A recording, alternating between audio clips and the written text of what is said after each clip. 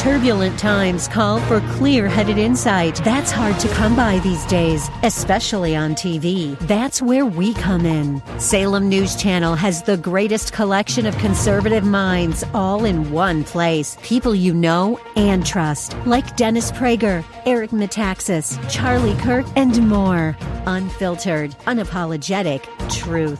Find what you're searching for at snc.tv and on Local Now, Channel 525. The following program was pre-recorded, and the views expressed do not necessarily represent those of this station or its management. Gather round. It's time for your Real Estate Chalk Talk with the Hittner Group at Coldwell Banker Burnett. Listen closely as your coaches discuss the culture, the economy, and the political scene, and how it affects your home and your real estate investments. Real Estate Chalk Talk is where you learn the science of buying and selling real estate and the art of living in your home. Your education begins in 5, 4, 3, 2, 1. Hey, welcome to the program. This is your Real Estate Chalk Talk. We're broadcasting from the Rack Shack Barbecue Studio here in Eagan, Minnesota. HittnerGroup.com, Hittner Group, all one word. HittnerGroup.com, that's the website to go to get your tools and vendor information. Search for homes, register. You can reach out to us on there as well, or give us a call at 612-627-8000. That's 612-627-8000. We'd be happy to help you in any way that we can. Of course, that first call was with no cost and absolutely no obligation.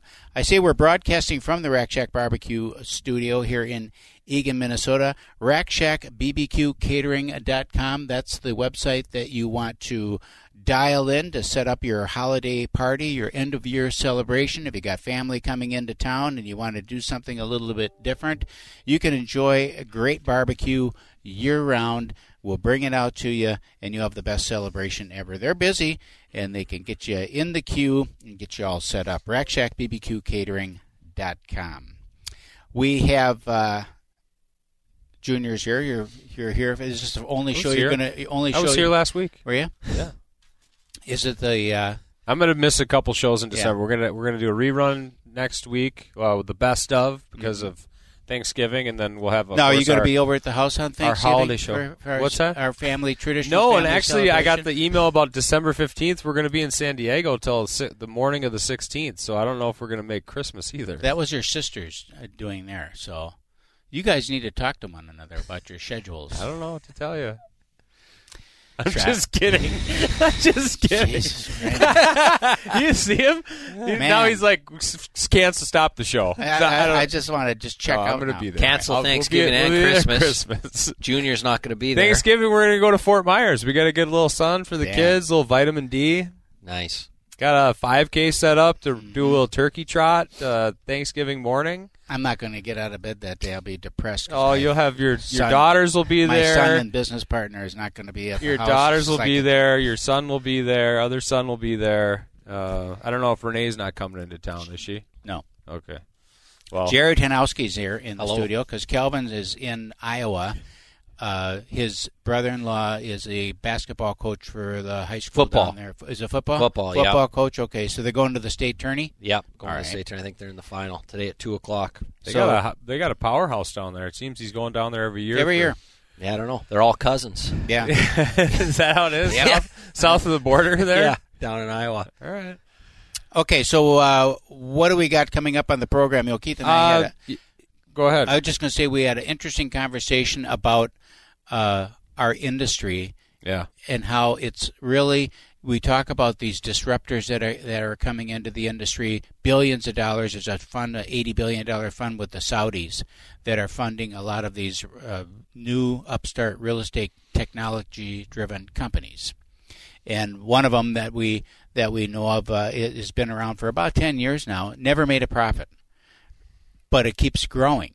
It's like, well, where is this? How do you do that? How do you be in business for 10 years and never make money and continue to expand? Mm-hmm. And it's other people's money. I mean, they've got this money coming in from out of the country because they see this huge market that we have in real estate. 20% of the country's economic activity is through real estate, and they want their slice of it. Right. So they're trying to figure out how to make it go. And we were just kind of reflecting back on other industries who have undergone some of the same stuff. Look at your computers that we take for granted. That we run. Keith has his tablet here, and I commented on it because he came in. He's got his tablet, and I said, "Geez, I forgot to bring mine today." And he said, "Yeah, I got I might have 6 of them." Yeah, 5, 6 of these things. Is that new? Yours? No, it's not new at all. Oh, you stole it from one of your kids this morning? This one, actually, I bought this for one of my kids on a road trip. Yeah, and then it's very business friendly. Yeah, it's not very kid friendly. So I ended up taking them, and I'll bring these out if I'm going on showings with folks. Right, so you can pull data up for I give it to the client. Oh, okay. Here's all your properties on your PDFs as we're going through. Here it is. That's nice. So they got it right here on it with them, and so I'll use those for those purposes, but I rarely use them for myself. Okay. But this is just an example of how things have changed from bells and whistles standpoint, access of information, touch of the finger, that type of thing. When I first started in real estate, it was 1998. We were with another company, and you had to go. You had to be in the office. Right. All the information was there. You'd go into the conference room or the resource room there, make copies of a sheet. Forms were there. A lot of paper. Yeah, a lot of paper. Yep. And ultimately, the real estate business hasn't changed so much as you might think it has. As how we do it. How you do it. You right. still, going out to the house. You're measuring the property. You're speaking with the people. You have to have a connection with them. They have to trust that you're going to do what they meet their goals essentially and get them to move where they want to go. And you have to have a good relationship with people. And it's about building that relationship and setting yourself apart in that way. These things that we have and the technology that we have available to us makes our job easier to sell the property for them, certainly. But ultimately, it's a lot of the same that we were doing just back then. When you're talking about these companies that are coming into the marketplace, are these a lot of the companies? I mean, are you getting a real agent or is it? Well, let's just give an example of. I think a lot of what people hear right now on the radio and on TV, even with.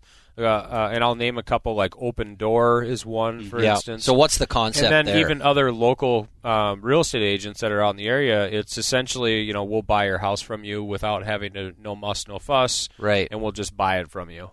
Right. Right. And so the Open Door concept is we'll get you an offer on your property.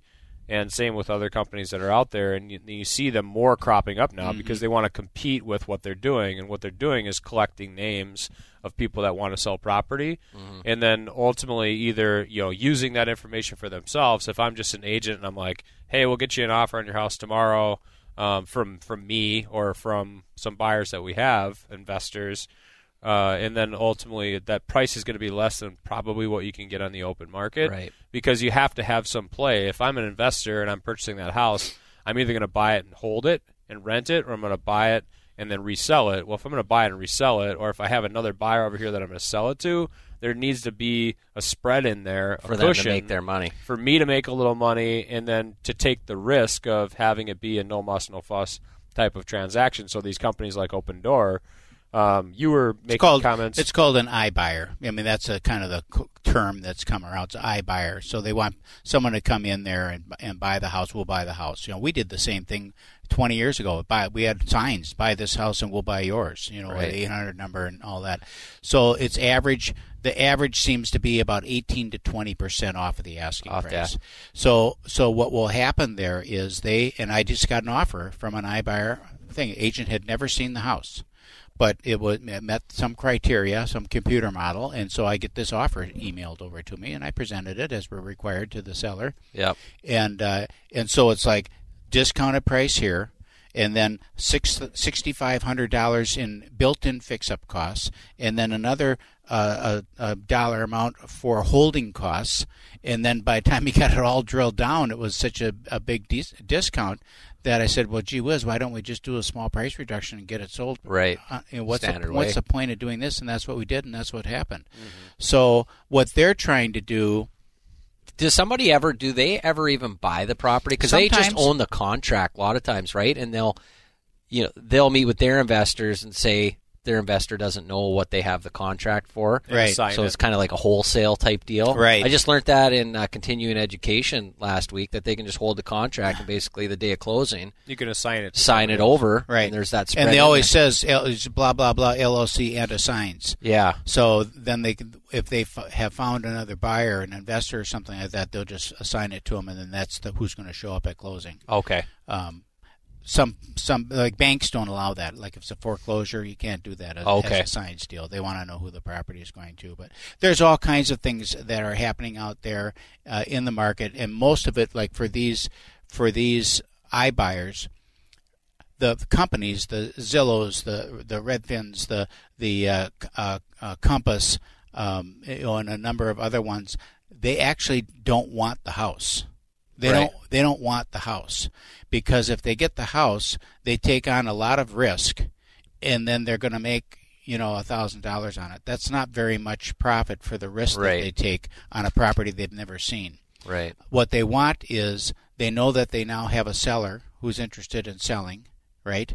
And then they use that to market a property, and they can attract buyers, and then they sell the leads. Right. That's really what it is. Yeah. It's about lead generation and selling leads back to the industry, as opposed to actually doing a real estate transaction. Yeah, taking a cut off that as well. Yeah. So it's interesting stuff, though. If you want to talk about anything that we talk about on air here, please give us a call, 612-627-8000, or log on to hittnergroup.com and connect with us there. Black Shack Attack, Black Shack Barbecue.